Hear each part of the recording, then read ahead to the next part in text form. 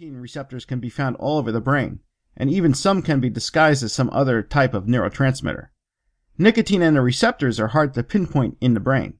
It's going to require a massive amount of time and a plethora of years to chemically identify and study every single neurotransmitter in the brain, making it impossible to have an accurate claim of exactly what is responsible for nicotine's addiction in the brain. If we can identify each and every transmitter involved in the synapses of nicotine and its chemical reaction, we can then have an absolute cure. The impossibility of finding a cure for nicotine can relate to other drugs at not having an absolute instantaneous cure.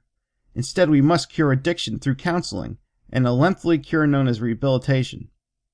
Believe it or not, in a psychology class during my college career, I was able to perform my own study on mice, which were all obtained from the same litter. I made one mouse the test subject, and the other mouse served as my fixed variable, or the subject matter in which I would establish a normal or zero. You must have a test subject in all nicotine studies because you won't have anything to measure off of. I was able to analyze these mice over a 7-week period, recording their eating habits, exercise habits, and their changes in behavior. You may probably question why I have decided to use mice for my study. My response is that mice have been used for research for decades in the study of fields of medicine, biology, psychology, psychiatry, and sociology. Mice can be responsible for major cures and vaccines that we have today.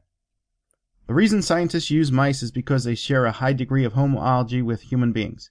Homology is a shared characteristics that two different organisms share due to shared ancestry. Since the human being is the highest consumer of nicotine, mice should be used. In conclusion, we could say that mice are biologically similar to humans. The average lab rat is about 10 to 15 centimeters long with a body weight of about 20 grams.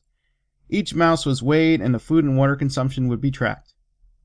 Mice are herbivores and consume on average 15 grams of food each day, which is equivalent to 0.53 ounces per 100 grams, 3.5 ounces of body weight. Mice digest about 15 milliliters of water each day, which amounts to 0.51 fluid ounces per 100 grams of weight, 3.5 ounces. Since mice are nocturnal, testing of nicotine on mice would be more efficient at night, as they would be further stressed than during the daytime or when there are periods of light. I have also constructed 3 different types of mazes in which the mice would be timed when going through. From analyzing all the effects and claims about nicotine, I have a prediction that the mice who have been exposed to nicotine will have a harder time handling mental stress and will also have more difficulty when trying to successfully navigate through the maze.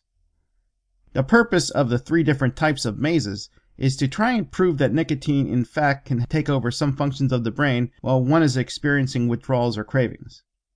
We could see that the general public has a pretty good idea about the addictiveness about this drug, but the project that I have conducted will give you a better understanding about how harmful this drug known as nicotine can actually be.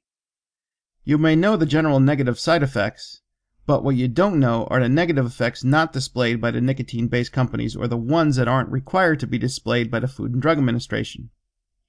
To establish how much nicotine I should administer to the mouse, I have recorded the weight of the average smoker and the average amount of nicotine that a human ingests each day. This statistical information can be easily obtained by government agencies all over the internet.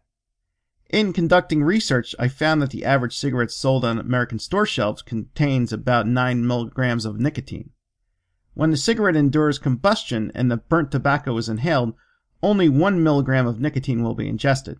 The rest of the nicotine is lost during combustion and enter into the Earth's atmosphere where it eventually dissipates.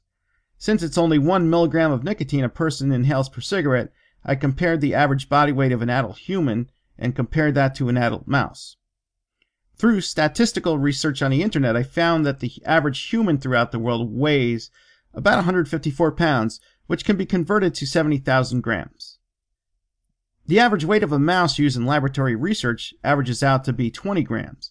I took this information and made a statistical calculation on how much nicotine the mouse should be given to replicate human cigarette consumption, which turned out to be 0.00029 grams of nicotine.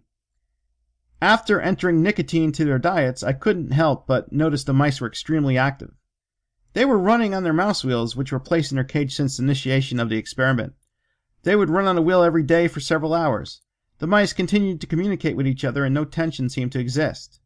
If it wasn't for the use of female mice, the male mice would have communication problems due to territorial fighting and other male domination.